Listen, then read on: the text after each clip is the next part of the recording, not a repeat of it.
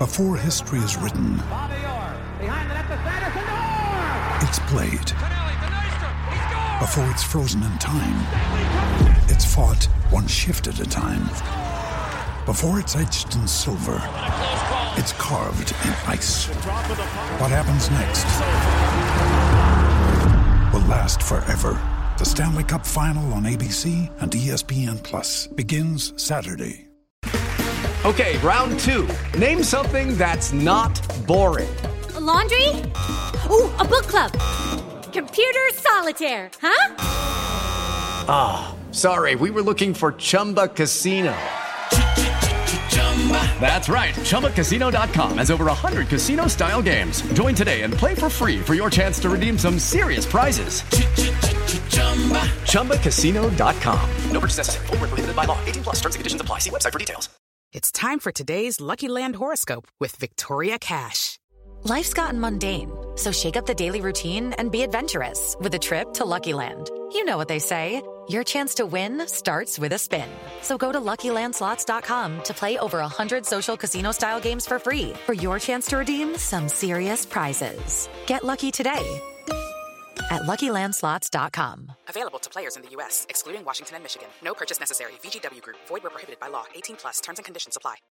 So we've got a new exciting free beer offer on Footballistically Arsenal. As a loyal listener of the show, we can reward you with free beer thanks to our friends at beer52.com.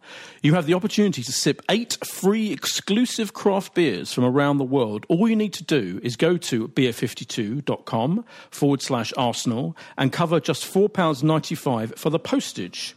What's more, Footballistically Arsenal listeners get 2 extra free beers, so that's a total of 10 free beers. And just if you're wondering who Beer 52 are, they are pioneers. They go across the globe to find the best and most interesting beer from the greatest small batch breweries on the planet.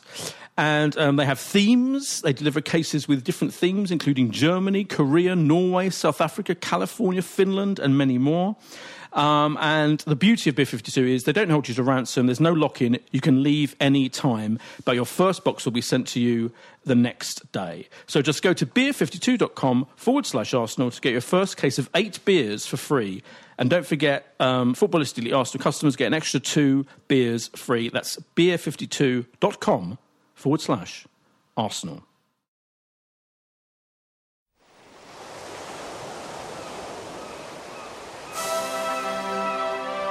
Hello and welcome to Footballistically Arsenal. I'm Boyd Hilton.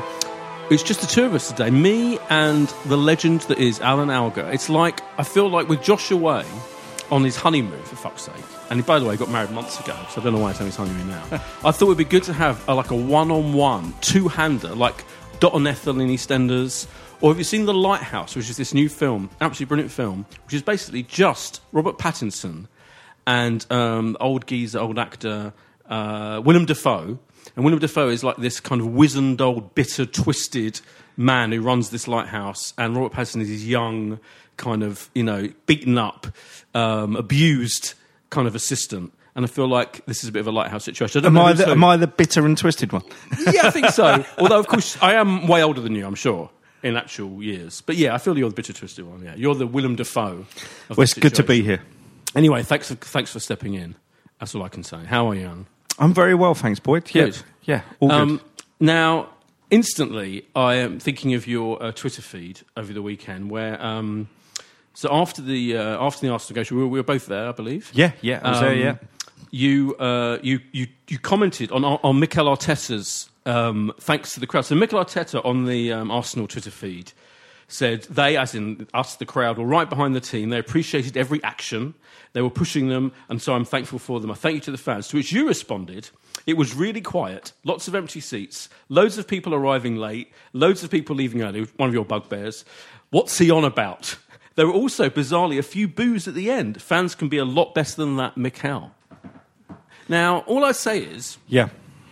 We had this a little bit with the crowd situation. You were really furious when we said the crowd, that the atmosphere was better for I think it was the Cup game against Leeds. And I said, well, it's subjective. Now, I feel like on Saturday, of course, people always come too late and leave early. That's just a thing, isn't it? I don't think it's even just Arsenal. I think it's every club in the Premier League, probably. Yeah, I attend matches all over the place, Yeah. and it does happen. Yeah. It is infuriating. Yeah.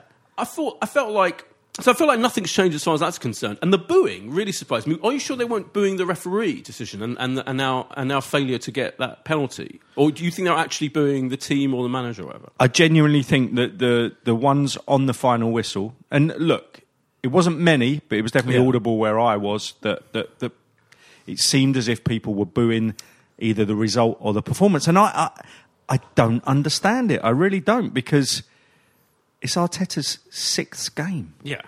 It's, not even a day's worth of having, actual match evidence about the players. And I just found that odd. And I think it's something we always used to say about Arsene Wenger. Sometimes he would have to give a press conference answer that wasn't necessarily the truth, but it certainly kept him on the right side of what he was trying to achieve. So I totally get that. There's no way Mikel Arteta is going to risk, after his 6th game, saying it could have been a bit louder out there today. Yeah, right. And I totally get it. But it did seem odd to me that the praise was there. But sometimes managers are backed into a corner. But I only tweeted that to make the point that fans can be a hell of a lot better, especially in a manager's 6th game.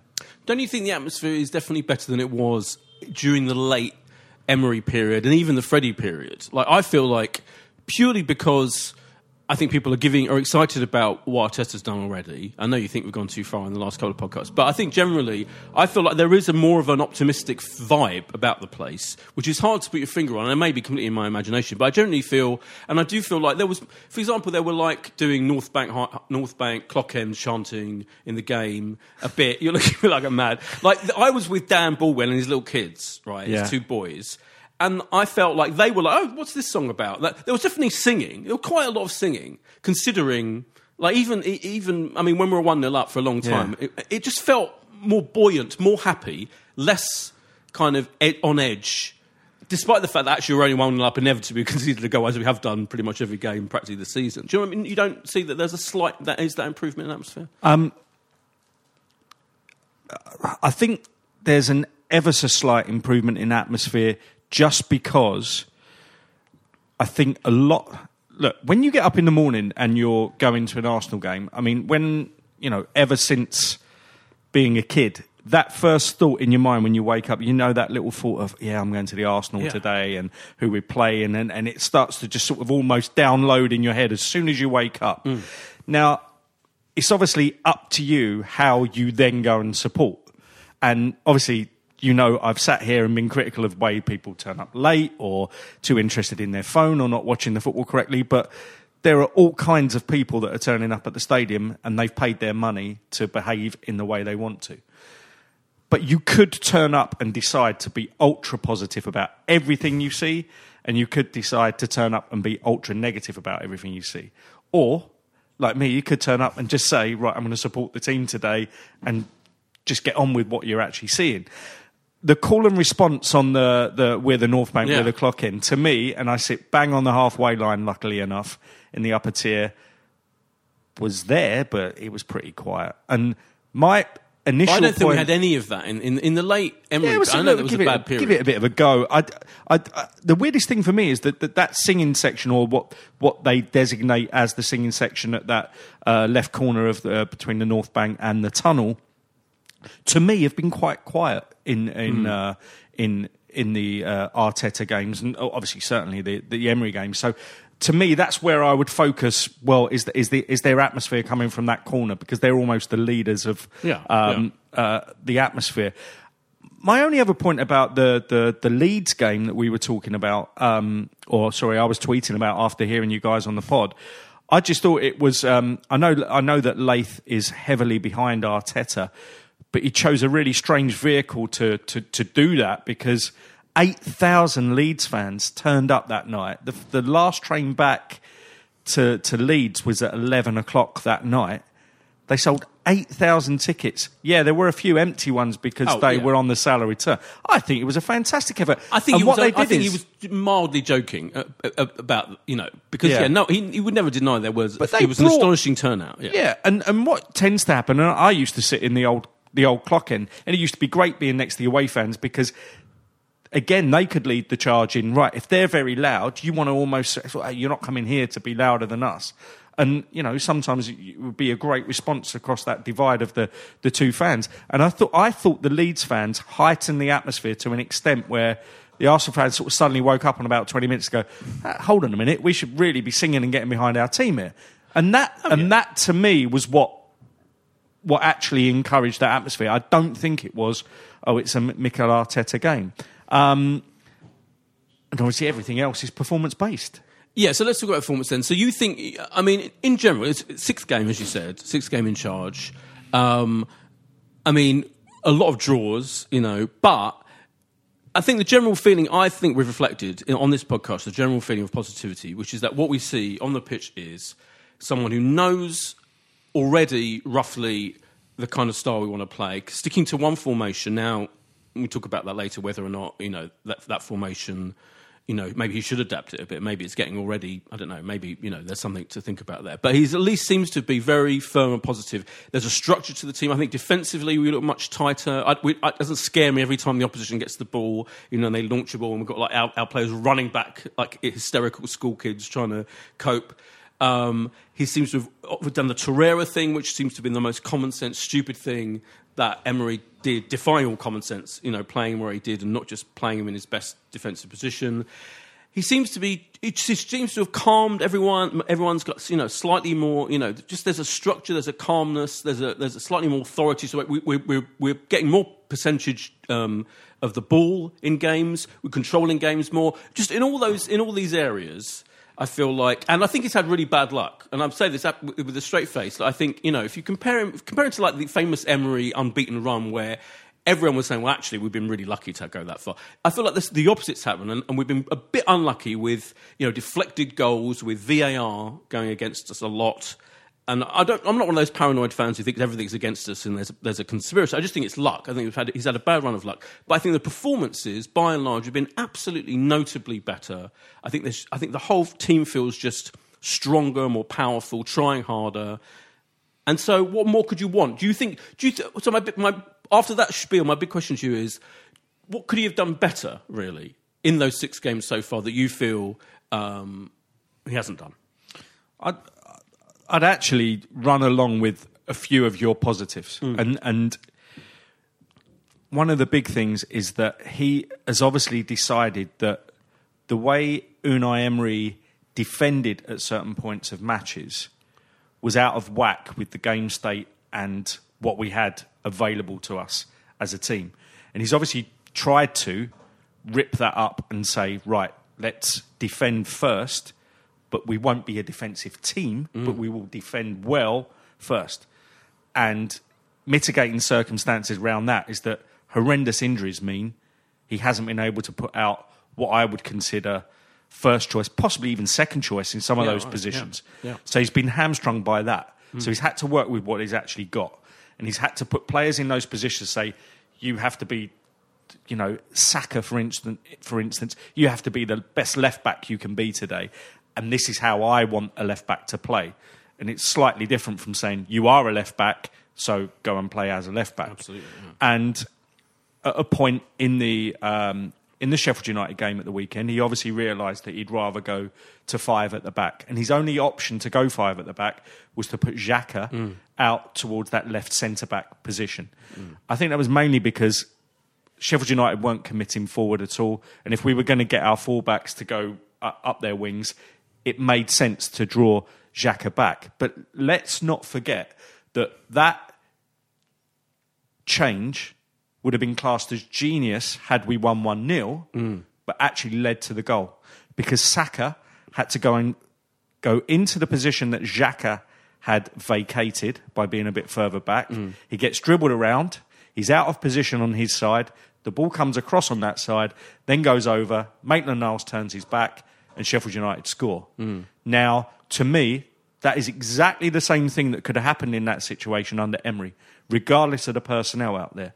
So it's good to see that he has a plan. But that happened under Emery on a constant basis, though, didn't it? Like that happened, but not just. But what will be a constant basis? Because we conceded a very similar goal at Crystal Palace after a pretty brainless decision by our forward to go for a tackle that he was never going to win.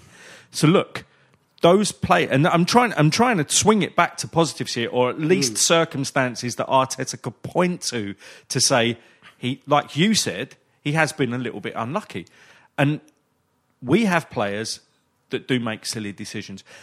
I'll give you an example from the weekend against Sheffield United. We were 1-0 up, and suddenly rushing to do things. Rushing to take throws, rushing to take goal kicks. We were 1-0 up in the game. We were the ones leading.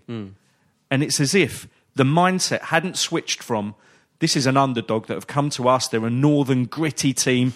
Their goalkeeper's going to take a minute over his goal kicks. Every time someone picks it up to take a throw, they're going to pretend to take the throw and decide that a guy 20 yards behind them is the one they want to take the throw. And how many times did they do that? They kept doing that even in front of the fourth official and in front. So our mindset then should have been, yes, hurry up, hurry up, hurry up. Go 1-0 up. They start rushing. We were rushing too. And I think he has inherited, and you know, there'll be people out there now going, oh my God. But he has inherited a mentality that is a hangover from the Arsene Wenger days of not going to those key marginal gains. And that's, why would you rush when you're 1-0 up in a game? Why are you slowing it down when you're behind? Because what happened at the end of the game, after Sheffield United actually equalised, we slowed the play down. I couldn't believe it. We only got to a slow pace of game when he slowed it down. And hence, and I don't like it. And I don't like the fact that, yes, Leno will be passing one side to the other, and you've got people behind him screaming and shouting. That's going to do nothing for him being able to collect the ball and then make a decent pass. But it is true. I mean, I don't want the fans to be the ones saying it, because there's not going to be a great relationship between the fans and the players if we're screaming at them to get the ball forward. And that might not always be the best decision. No. But I think to me is everything. But isn't the context of that? I mean, I agree with you totally about the going back to Arsene Wenger. Obviously, I agree with that. But I think that deep-rooted kind of fear. I think there's a deep-rooted fear baked into this team, which is that they don't know. They know they've got a shit defence. They know they don't trust, particularly. I think Mustafi had one of his best games. Up to 80 minutes, he was our man of the match. No, I agree with that. I agree with that. Lost his way. He still lost his way, especially after the goal. Did you see the one after the goal? Oh, God. Absolutely, always does. Right now, what I'm saying about that is the players aren't stupid. They know that he's there. This second choice, third, the kind of the player we know no one has faith in to go 90 minutes without losing it, without losing concentration and making a terrible error. And I just think, and he's just one example, I think they think that everyone's capable of fucking up. Xhaka as well, all these players. And I just feel, so I think the haste with which they played, even 1-0 up, the more it went on before they eventually did equalise, the more stressful everyone is that we need another goal to feel in any way safe in the situation, because we've seen it time and time again. And of course it did happen. Inevitably, they did fucking score, and it was excruciating. And I think there is a real awareness that, oh my God, just 1-0 up is nowhere near good enough for this, and we cannot possibly defend a 1-0 lead. And I just think that's that mentality. So I think for him, what can he do about that? Short of, I think he's done a huge amount in making them feel more positive and more and less fearful. Generally, in the way we play, we're much more positive. I think they play many more, kind of potent passes. More bolder passing. The passing is bolder. The runs, from lots of players are improved, and all of that. They actually, they do that thing where they keep hold of the ball and they pass it as soon as the opposition come too close. All of that, but still, they know how weak we are at defending a 1-0 lead. Absolutely. Another thing, just going back to the post-Leeds podcast, another thing that struck me, and you've almost just said it. Go on. I don't know why you guys on that pod set yourself up for the reality check, knowing everything you've just said to me now about all those players. Because I think we were talking about... I think, for me, he's done enough already in these 6 games, despite the results, despite everything I'm saying about the players and their issues. He himself, as a leader and as a coach and as a manager, he's done everything we can expect from him. And I feel like I wasn't, by the way, at all 100% in favour of appointing him. I would have much rather have had a really experienced manager. But I feel like he's done a brilliant job already. And so I feel like, unlike, for example, the Manchester United situation, where there's still, that debate yesterday, if you watched Sky, the debate with Jamie Carragher and Roy Keane about Ole Gunnar Solskjaer was so interesting. And basically, like, Jamie Carragher's going, well, how long do you know? He clearly hasn't proven he is up to this job. Whereas I feel Arteta's already proven he is up to this job. I think it's completely different. Okay. And I'm not saying this means we're going to finish any higher than 8th or something this season. But I'm saying if they stick with him and they back him, then it's going to be pretty good. Quite possibly, but we definitely don't know that. And I just thought it was a very strange... and I love Laith. I think I'm proud to have him at the club as a journalist because he not only is a great guy... you follow someone on Twitter and it could be a journo from any of the big tabloids or anything like that. He is our man in that press conference. Yeah. And I love him to bits. Yeah. But I've never listened to him speak before where I just was like, I disagree with everything you say. I was sort of worried for myself because I always agree with him. And then he went so all in Arteta, it made me start thinking of the things he might be wrong about or just going overboard on. And it just seemed like it was a position being taken for no other reason than I am trying to get behind this guy, which we all should be, by the way. But this is a podcast where we give our opinions, and Mikel Arteta's never going to listen to this. The players are never going to listen to this. I just wondered why it was such all-in stuff. Because I think of what he's done. Boy, let me ask you a question. Go on. Arteta's not available. Man City say you can't have him. Yeah. Freddie Ljungberg stays as manager. Yeah. And the same results and performances occur in the last 6 games that we've just had. Would you be sitting here now saying, I want Freddie to remain as manager? If the performances have been exactly the same, I'd certainly be thinking about it. But I think that's an interesting question because I think even in his very, very... How many games was he in charge of? 2, 3? 3. I know I can't judge him on that, but I feel like the improvement that Arteta's made over those games under him is absolutely clear and obvious. So... if he'd have done this kind of job, for me, he's doing... I can't emphasise enough, every single thing. From the team selection. Now, I know it's like the team selection that Freddie picked for, I think, his last game when he went with the kids. For me, it was like, I admire the principle of it, but it was ridiculous because they're just not your best players. Everton away. He just did not pick the best players. And I think Arteta's now, it feels like a really brilliantly intelligent, eloquent fan of Arsenal who knows these players already is picking the team. And for me, that alone, like you talked about that feeling you get when you wake up on Saturday. When I saw the team sheet, every team sheet he's picked so far, I'm like, yeah, that makes sense. Absolutely. He's just picking them. And already I feel like, for example, we should talk about the Ozils and you can talk about Pepe and... Well, individual players. Individual players. Second half of the podcast. Yeah, all right, yeah, sure. But bearing in mind, various individual players are already kind of dipping from where they were 3 games ago. I still think it's not his fault. I still think his decision-making is pretty fucking 90% there, and I think that wasn't there with Freddie. I think you're right, and that's what I think we're Laith. I know what you're saying. I think we're all reflecting that. I think that's a general. Every Arsenal fan I speak to, literally apart from you, and one or two other more crazy people than you on Twitter and all of that. But my friends are Arsenal fans, and people at work and all that. They're like, it's really exciting. There's an absolute, even though the results are not yet matching. I think I should clarify the Chelsea game and all the games I've seen under Arteta. I've approached them all positively. Sure, I have been excited by parts of those games. The one that I actually missed and had to catch up on because I was working was the Manchester United game, which obviously is his best game. That was our best performance, yeah. Pepe's best performance, you missed it. Well, no, I watched it back and I obviously acknowledged what he did well in that game. But I can't see why you would go all in behind all of these obvious moves that he's made off the back of the fact that you could also say outplayed by a Leeds United Championship team for 45 minutes, albeit a very good one, to the point of struggling. Bournemouth, and yet completely changed it around the second half. But completely...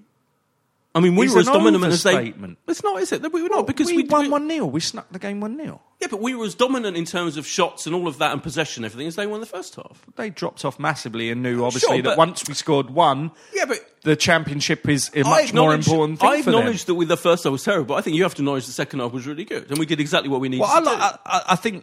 I always think the best way to look at these things, and when we're judging players and things like that, and again, not in the stadium where I'm 100% behind, but when we're doing things like this where people want to hear opinions, is that I try and look at every game from about the best, most positive you could be to the most negative you could be, because you will strike a balance in the middle. And that podcast for me didn't, and I was just trying to do all the bits that you didn't do. But we did say how good they were. We did, honestly. But I think you were can't shocked see how you thought that playing against, albeit a very well-organised, well-drilled championship team that had other things on their mind, to slowly turn that second half around to sneak a 1-0, if it had been achieved under Emery or if Ljungberg had stayed in position, I don't think we'd have been grandising about the game. We'd have been like, oh, well, we changed it and we got the result. We were expected to. We were heavy favourites to win the game, and let's move on. And to focus on that 45 minutes and ignore the first 45. We did not ignore it. That's so unfair. We didn't, honestly. At the end, you said, are we going too far? That's all you did to redress the balance. No. So I just tried to redress the balance. No. Bournemouth... We were being positive about Arteta generally, but we absolutely acknowledged how great they were in the first half. And I think it was complacency on the part of our players in the first half. I think they were shocked and stunned. And Arteta said it himself in his post-match interview, by the way, which was extremely honest. He was like, I told them what was going to happen. Well, I told them. Yeah, and you say that's different from previous managers. I love that because he didn't approach it like, well, this is a championship team. No. They're in the top two in the championship. I know what to expect. He knew the way that Leeds played. Right. And that was a big thing. Yeah. And he told the players not to be complacent. 100%. And yes, they did let him down and in that snapped first them into 45. it for the second half. He did, that honestly. Wasn't a snapping into it, did. Boyd. It was just a slight change of play. They stopped pressing. The Palace first 20 minutes that everyone says we were amazing. No. We did not say. We said how good they were in that first 20 minutes. We did say that in this. Yeah, but I think your confirmation bias is such that you're constantly trying to find balance, which is great. I'm not constantly trying to find balance. I absolutely admit it. I'm trying, but I think that fandom is, you're supporting the team and you are accentuating the positives. But I think we're not so stupid enough that we're not giving credit when credit's due to that Palace first 20 minutes to the Leeds first half. And equally, but I think you have to get rid of the confirmation bias we acknowledge to then sort that out is a really good thing. And I don't think, by the way, Emery often did. He changed things all the time. This season, last season was more. He often changed things and he would improve the situation. He would correct his own terrible selections often. This season, that was different, wasn't it? This season, he often fucked it up. This season, it looked to me like he would get 15 minutes into a game, take away all of our positive elements, and then play to enhance the strengths of our opposition, almost within the first. So a lot of what I'm saying, he had to go. Right. So a lot, I think, what the fans are feeling is a reaction to that period. It feels like such a turnaround. So it started at such a low that Arteta can only be good for it. Absolutely. But also clear improvement from even the brief Freddie period as well. I think that is absolutely key. I'm more sort of jury out on that. I think he just took them. I think they almost just sleepwalked through those games. Well, the Bournemouth game. Yeah. I think if you look at Bournemouth's results around that fixture, everyone was saying, look, it was better. We didn't concede as many shots and we nearly won the game. When you put that in context with Bournemouth's form, which, some Arsenal fans are very blinkered to only our results and don't really realise that, does anyone realise, looking at that Bournemouth were in terrible shape? Sure. 8 players out, no one to score goals, and at the end of that, to say that was a good performance and how wonderful we could step up, even though it was his first game, I was thinking, well, no, actually, in your first game, you're meant to have a lift anyway, because all the players should be playing for you, and you've played a team absolutely down on their luck, down on injuries, down on form. we can't be then going away saying how brilliant. We're not going to say how bad, but we're not going to say how brilliant. I don't think we said brilliant, but I think, you have to acknowledge as well, a team that is in really bad form, that's down there, that's struggling, will rouse themselves as well against a big team when they really have to. They didn't have the players to, and that's seen. But I watched them. Some of those players played out of their skin, didn't they? I watched them at West Ham a few days later. They got pumped 4-0. They hardly touched the ball with almost the same 11. And West Ham were in poor form at the time. And it made me think, goodness me, how did we not beat this team? We should have beaten them. Anyway, we'll talk more particularly about the game on Saturday after this break.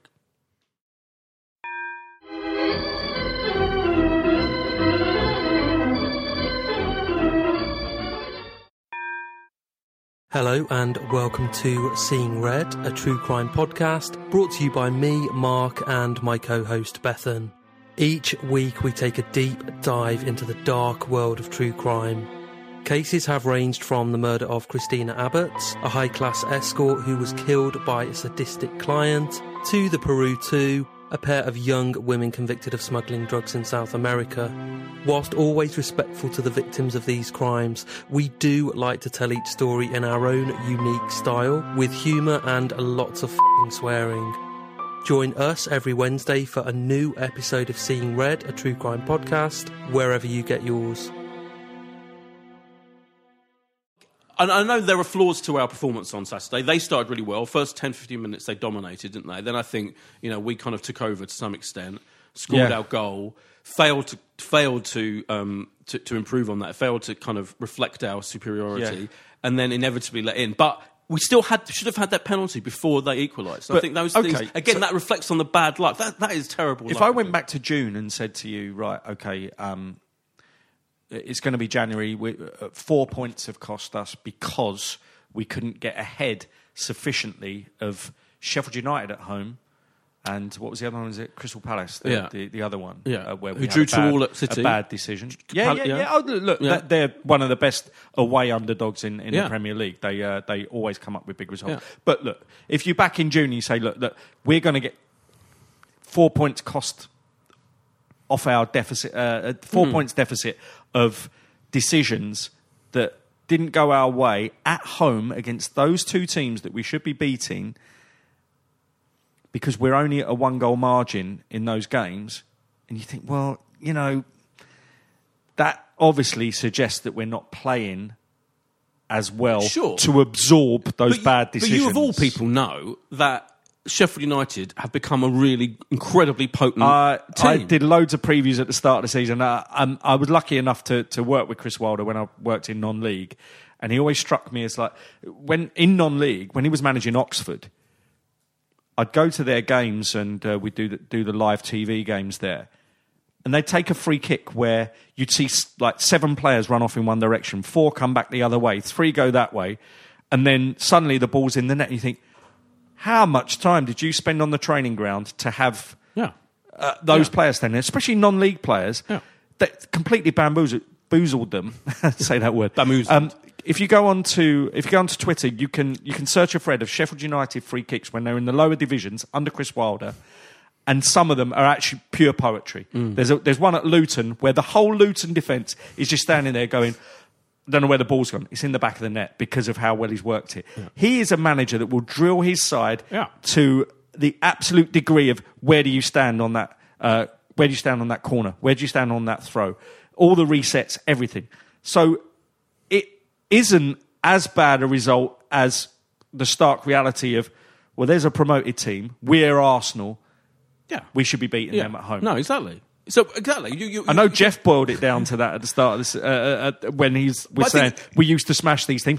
Those teams aren't coming that disorganised anymore. Exactly. We used to have a fear factor that made them set up in a different way anyway. So Wenger benefited from. I always used to think that sides didn't scout us properly, because even in the later years of Wenger, because of the way that the media portrayed us and all the commentators portrayed us, I'm assuming that everyone thought that they were coming to play an invincible type Arsenal that hadn't existed for 4 or 5 years. So they set up in such a way that actually played to our strengths. And we benefited from that a lot. Yeah. I always used to think, you haven't scouted us properly because our left back, Abue hasn't been playing, or right back Abue hasn't been playing that well. Why are you not getting at him? No, but they weren't because they hadn't scouted us. But even more than that, though, I think generally this season, I think all of these teams, that are, half of whom are above us, all of those teams that are doing better than you thought, from Wolves and Sheffield United and Crystal Palace, all these teams are just much better, aren't they? I mean, they're all capable.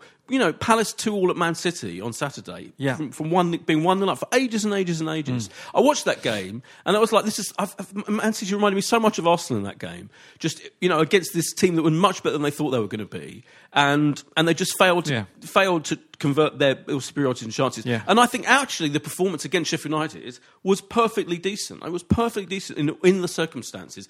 And again, they had a great first 10-15 minutes, but we then did sort it out. We did overpower them. We did have quite a few chances against them. And we, more importantly, and I know they still would have had loads of chances against us earlier in the season, in that version of us, under the previous manager, and they didn't have hardly any chances. Well, that is one plus that is undeniable, and that is a big plus. It's a huge plus. We are not serving up 12 to 15 chances per game to mediocre opposition. Yeah. And I know I've just said how good Sheffield United are, but in reality, as in the table, they'll finish about mid-table, won't they? So in a normal mid-table opposition, playing at home against them, hopefully we eventually rise above them in the table and they have a little bit of a reality yet. But you would not be serving up 12 to 15 chances as an Emery team was. Yeah. So he's already stopped that, and with a makeshift defence. So that is my biggest Arteta positive. Absolutely. But he has sacrificed a little bit of our attacking play because the creation at the other end has gone down. Has it gone down massively? Not massively. Small amount. But look, and this is the payoff he's come up with. I mean, he faced like Sophie's choice, didn't he? I mean, he's got the most fucking accident-prone defence, which has been absolutely insane for years and years and years. Right, and he's got that to deal with, and a bunch of absolute, idiots, basically, as far as in defence. He's got a midfield that can't score at all. I mean, and have been one of the best midfield player, Terrell, have been playing out of position for the entire season and is fucking depressed about it and miserable. Xhako's had his issues, but we don't have to go there. Yeah. And he's got this attack line that is our best, but he's got to work out how to knit them all together because they haven't been playing together. Potentially, at their best, you're looking at players that are just off world class. Right. So what I'm saying is, he had the choice of what do I do? Do I, I can't necessarily... That attack has not been functioning as well as it should be, considering, as you say, they're on the borderline world class. The defence is absolutely diabolical. I'm never getting any goals. So I feel like, pragmatically, he has sorted out the defensive element. And for a very it's George Graham-esque in the sense that... And I feel like... He spent a season doing that. Yeah, and I think that's absolutely the right thing to do. Oh, 100%. Because it's now less stressful. I feel like, again, to go back all the way back to the atmosphere thing, I just think everyone's less stressed out by watching us. Yes, because you don't feel... We're going to concede loads and loads of chances every 5 seconds. Do you not feel that apart from the games against the sides we really want to beat, like United, Chelsea, and obviously Tottenham's coming up, and definitely Liverpool to stop this second Invincibles? Yeah. But do you not feel that outside of that it's pretty much consequence-free football? Oh, sure. But it's the ideal time to say we're not going to get top four. No, I agree with that. I think for sensible fans, it's consequence-free. But I think in reality... So who's booing at the end? Right, well, there's always going to be morons, I feel, in this day and age. Absolutely. Who are so impatient about everything that it's actually not consequence-free. Do you know what I mean? I think if he actually lost a couple of games, then I think everyone's going to start to get antsy, and I feel like I trust him totally. And if we carry on 10th as we are now, the rest of the season, I'm not going to complain. Yeah, too much don't get me about wrong, Boyd. I came out of that stadium completely calm with what I'd seen and the result. Yeah, right. But as I said before, I think my previous comments about that initial pod where everyone's... I think it still should have been a bit calmer as well. Let me ask you about Ozil, because I feel that he was absolutely useless on Saturday. And I don't know whether I'm being too harsh. I just feel that was a game where He gave the ball away a few times at key moments. I felt a couple of attacks broke down kind of because of him. Yeah. I felt like he was timid. There were a couple of times where he could have just shot. He doesn't shoot anymore. Yeah. I mean, he's never been a great goal scorer, but I think his stats this season are woeful. I think he scored 1 goal, this season. I think it's none and 1 assist, isn't it? Maybe no goals and 1 assist. Right, you're right. Yeah. I mean, and I feel like he instantly improved in the first couple of games under Arteta. In terms of, he definitely ran around a lot, and we definitely found him, gave him the ball a lot more. Yeah. And he kind of used, but now I feel like it's reverted back, and I feel like now he's actually a bit of a problem. More for me, because I know you have issues with Pepe and Lacazette, and all. I feel he's more of a problem in our attack, because he's the one supposed to be the creative one. I don't think he's doing much. Yeah. I always feel I have to have this caveat of I want all Arsenal players to do well, because... and I try and give a balanced view on them. And I think over time, how long's he been with us? 5 years maybe. Over time, I have been on here where I've said, look, he could do this a hell of a lot better, or wasn't that fantastic. And I do feel I've been balanced with him. So let's be balanced about Saturday as well, and say that within 15 minutes, his main outlet for winning the ball and turning around and having his back to goal was actually then put at left centre-back, and then we went 5 at the back. So it changed to having to see if Saka could get forward as far as possible and Maitland-Niles could get forward as far as possible. So that was his outlet. His outlet changed from someone he could ping passes off in the middle to actually getting out wide. And obviously that was a conscious change that Arteta made. He didn't do that well enough. He kept over-hitting the ball. Maybe they weren't getting in the positions far enough forward, because they still probably had in mind, are we playing in a 4 or a 5? So they're all the excuses I'll give him. But when he was on the ball, he just didn't do it. He didn't do it, and he had a poor game. Yeah, it's quite depressing, isn't it? As for, do you feel any more? Are you giving any more benefit of the doubt to Pepe? My thing about Pepe is, I mean, we've argued about it on Twitter and everywhere, but my argument with him is he's shown enough in the Man U game, which you missed. His stats in that game are brilliant. I watched it back, Boyd, and I agree with you. Right. To a point. To a point. Okay, but for me, that is... So he's shown he has the skill and the technique already. I'm not saying he's consistent enough. I'm saying, like everyone really in the team, or most of the players... they do stupid things every now and then, and that's just kind of part and parcel of this season. But I think he's one of our brightest players. I think he was one of the brightest players actually on Saturday. I thought he had a pretty good game, much brighter than Lacazette, who had a pretty poor game. I actually think he's been playing all right recently, apart from the not scoring factor. With Pepe, I think my balanced view is when I see him, I think to myself, at least he is trying something different. We have looked like a really ponderous attacking team, despite all the talent that's around. And then my moments from this season where I've been watching us play and got excited have often been his moments in play. Right. The run down the wing at Anfield. The things that stick in your head have often been his things. Which is what we've bought him for. That dribbling. Exactly. And that, right. That's what his job is. I think maybe this back and forth that we've been having on Twitter has actually lost my initial point, which was in one of the first podcasts of this season, I think he'd had 3 or 4 games, and I just said, exciting player, and I'm paraphrasing here, but I've just got a little issue with his technique when he's leaning back, sometimes when he should be maybe getting his head over the ball, and when he's got a final pass to make and he tends to scuff rather than side foot. And I don't know whether or not that's just a bit of nerves. So I gave him that benefit of the doubt to that point. And then every game since, there's been an element of that. As well as all the good bits I mentioned, there's been an element of that. And at the weekend, and again, I think people listen to me here and think, he must be a right miserable shit inside the stadium. That's exactly what they think. Hate to sit next to him. Yeah. When he gets the ball, I'm like, come on. Sure. Look, don't get me wrong, I'm fully behind it. And a lot of the time, he's one that has got me up off my seat. And at the weekend, he did play like that as well. But he still did the stuff that I mentioned at the start. He's capable of doing that, but he doesn't always do that. Like, he's still capable of a really incisive pass, isn't he? I mean, he created a couple of really good chances. His created cross at the with start, his passes. His cross at the start was fantastic. Yeah. His corners Amazing. are unorthodox. I know, you're obsessed with them. Very dangerous. They're great. You keep saying unorthodox. I think you calling them unorthodox is like almost like damning them, but they're just really good. They're really potent corners. I'm not damning them with faint praise at all. I've never really seen someone that can launch a corner and it goes to about 6 foot as it leaves his foot, and it stays at 6 foot all the way across. It's incredible, yeah.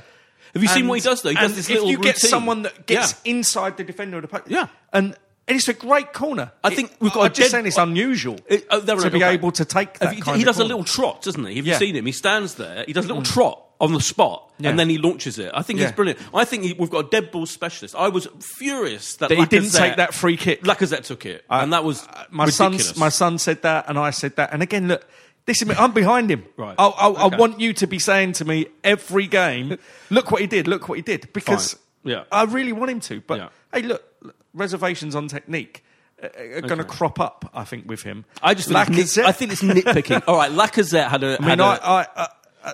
I our good friend Chaz, he sent me a message, and again, I'm not being Chaz Nuki Burden. I'm not being big-headed with this, but he said to me, well, you sort of launched this thing about Lacazette when no one was thinking it, and now everyone's watched it closely this season. And by the way, I mean us, as in people we know. I don't mean like the whole Arsenal fan base. No. People who listen to this, hopefully. And I said something, and I just said, I just wonder about his numbers. They're just dropping off. I just wonder about his fitness. I wonder about his speed. I love the fact that he's got a great snapshot on him, and it's like a ice hockey shot. Like if he turns and hits a ball, you know it stays hit, and if it's on target, it's going to speciality. But I just wondered. I mean, and that wondering has definitely gone on. Surely, anyone even disagree with me? Of course, the Giroud thing was obviously devil's advocate with Gareth Parker being here, knowing how much he loved. Honestly, I mean, the Lacazette thing, I just would much rather watch him any day. He just gives me more pleasure than Giroud ever did. That's just, I just like the way he plays. And I still think, I mean, he had a poor game on Saturday, but I think that was his first actual poor game, all-round play for a while. I still think in the previous game, he was man of the match, I think, or the one before, in terms of decided by Palace away. It might have been the Leeds game, actually. I think it was the cup game. It was the cup game. He was out. He was deemed man of the match. But I'm not saying, these pundits are always right. But what I'm saying is that he's still passing and his knitting together the attack still is really good. I thought that was down on Saturday. And I think, I think there can be various reasons for that. I think it was 13 incisive touches of the ball in 90 minutes. It's not terrible. Well, it wasn't 90 minutes because he got taken off. Yeah, he got taken off, I put it this way. All strikers go through bad patches. Giroud went through a terrible one. And that's what it is for me. I still think he's all-round play. I'd much rather have him and Aubameyang and Pepe and Martinelli maybe. But I think... all playing than mug him off or whatever just because he's not scoring. He's clearly having a terrible season for scoring. That's you can't be denied. But he's still, I think, a really good, borderline great player, borderline world class. The weirdest thing for me, and again, I'd like sometimes say some people just sort of almost watch the stats from a match that's going on in front of them, and for me, up to the point that he actually tucked the goal in at the far post, Martinelli had a pretty poor game up to that point. Yeah, I know what you mean. So you were looking for someone else because it was almost like, well, we know Martinelli. He scored these fantastic goals this season. He's in the starting lineup. What are we going to get from him today? Not much. And again, as I say, he did score, but prior to that, he hadn't really done much, and he lost. But he still tried. He's still. That's what people want to see. Yeah, his positivity, his boldness. He's like a brave, and to be young and do that. So I think it'd be harsh on him. And the goal he scored was the kind of run into the penalty area we haven't had, wasn't it? I mean, that was like I'm not getting him, by the way. I'm just saying he would have been below his own standard up to the point he scored. All in all, I feel like we've been fair, it's cathartic, cathartic. Yeah, but overall, you are. I feel like you're kind of agreeing that pretty much Arteta is doing a pretty good job, isn't he? He's doing a pretty great job so far, isn't he? I mean, it's okay. It's okay. He's doing what we all deemed knowing our team as the obvious things. Yeah. The things that Emery could not transmit to the players for one reason or another. Yeah. And let's be positive, because that defence, he's got a free hit this season. Apart from the important games that we want to win against those key rivals, he's got a free hit this season to sort that out. And the injuries will hamper him. But look, the next season is a long way off. Yeah. He has in his head a way he wants to play. Let's see how it pans out and get behind it. It's weird we're trying to buy that left back, isn't it, from PSG? Yeah. I don't understand that. I mean, for me, like Saka, he's doing really well. I put it this way: I don't think it's a problem area, considering Kolasinac is recently did cause been the goal injured. at the weekend. Who Saka? Yeah. Wasn't that also not single-handedly? Was he? I mean, I think on the other, Maitland-Niles was the one who turned his back. Yeah, but all right. Saka went out to a ball that he shouldn't have gone out to. Because of the tactical change. Because of the tactical change, okay. But considering he's really an attacking player, isn't he? He's doing a pretty good job. He's hugging the line. 100%. Clearly, Arteta said you got to hug the line, and the one moment he didn't. Yeah. But, I still think, is it really worth buying this seemingly dodgy left-back from PSG who's been injured for about the last 4 years most of the time? And they don't rate him at all. No, it's weird, isn't it? I'm not a great student of European football. I just don't have the time. I prefer to look at non-league in this country. Yeah, fair enough. So I don't know enough about him. That seems to be a thing that we're interested purely because he's a Kia Joorabchian super agent player. Only thing I'd say is surely there's been a bit more insight on injuries to say you have to do this. If he gets signed, it obviously just means that there's more insight on the injuries that maybe that we don't know about, and they've said, look, can you trust this young lad to become a left back this season when we will? And this was one of my other points I was going to make. I know we're running out of time. Is that we haven't gone away to a hardcore, intense attacking team yet under Arteta, and that will be the proof. Chelsea whether tomorrow. or not Is Chelsea tomorrow that? Are they a hardcore attacking team? I thought the way that they played us at the Emirates was strange, because they didn't get at a team that did have a makeshift defence, albeit at the end they were rather fortunate in winning. Yeah.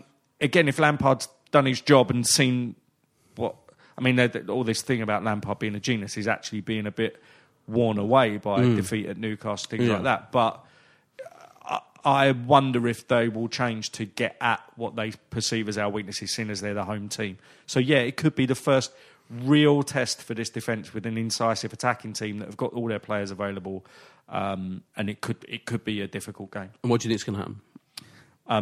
I think we'll play well again. I think we'll restrict them to chances, even though I said it's a first real test for the defence. And I think it just might be the same scoreline, 2-1 to them. Yeah, I think we're going to lose, I think it's going to be disappointing. Maybe 1-0 to them. I hope I'm wrong. But it doesn't define us. No, exactly, If we lose that game, it doesn't define 100%. Us. And I think sweeping judgments on one game are obviously my if we win, pet hate. Glorious. If we win, though, I know, judging them on one game is a pet hate, but if we do win, that would be fucking immense, wouldn't it? I'll go mad. Yeah. I'll go mad. But I won't judge the whole season off the back of it. No. Balanced as ever. Thank you, Alan. It's been a very entertaining, enjoyable two-hander. I hope it's been a Dot and Ethel situation. It's been almost as good as The Lighthouse with Willem Dafoe and Robert Pattinson. Thank you very much. Cheers, Boyd. This is a Playback Media production. To listen to all our football podcasts, visit playbackmedia.co.uk. Sports Social Podcast Network. Judy was boring. Hello. Then Judy discovered ChumbaCasino.com. It's my little escape. Now Judy's the life of the party. Oh, baby, mama's bringing home the bacon. Whoa, take it easy, Judy. The Chumba life is for everybody. So go to ChumbaCasino.com and play over 100 casino-style games. Join today and play for free for your chance to redeem some serious prizes. ChumbaCasino.com. No purchase necessary. Void where prohibited by law. 18+ terms and conditions apply. See website for details.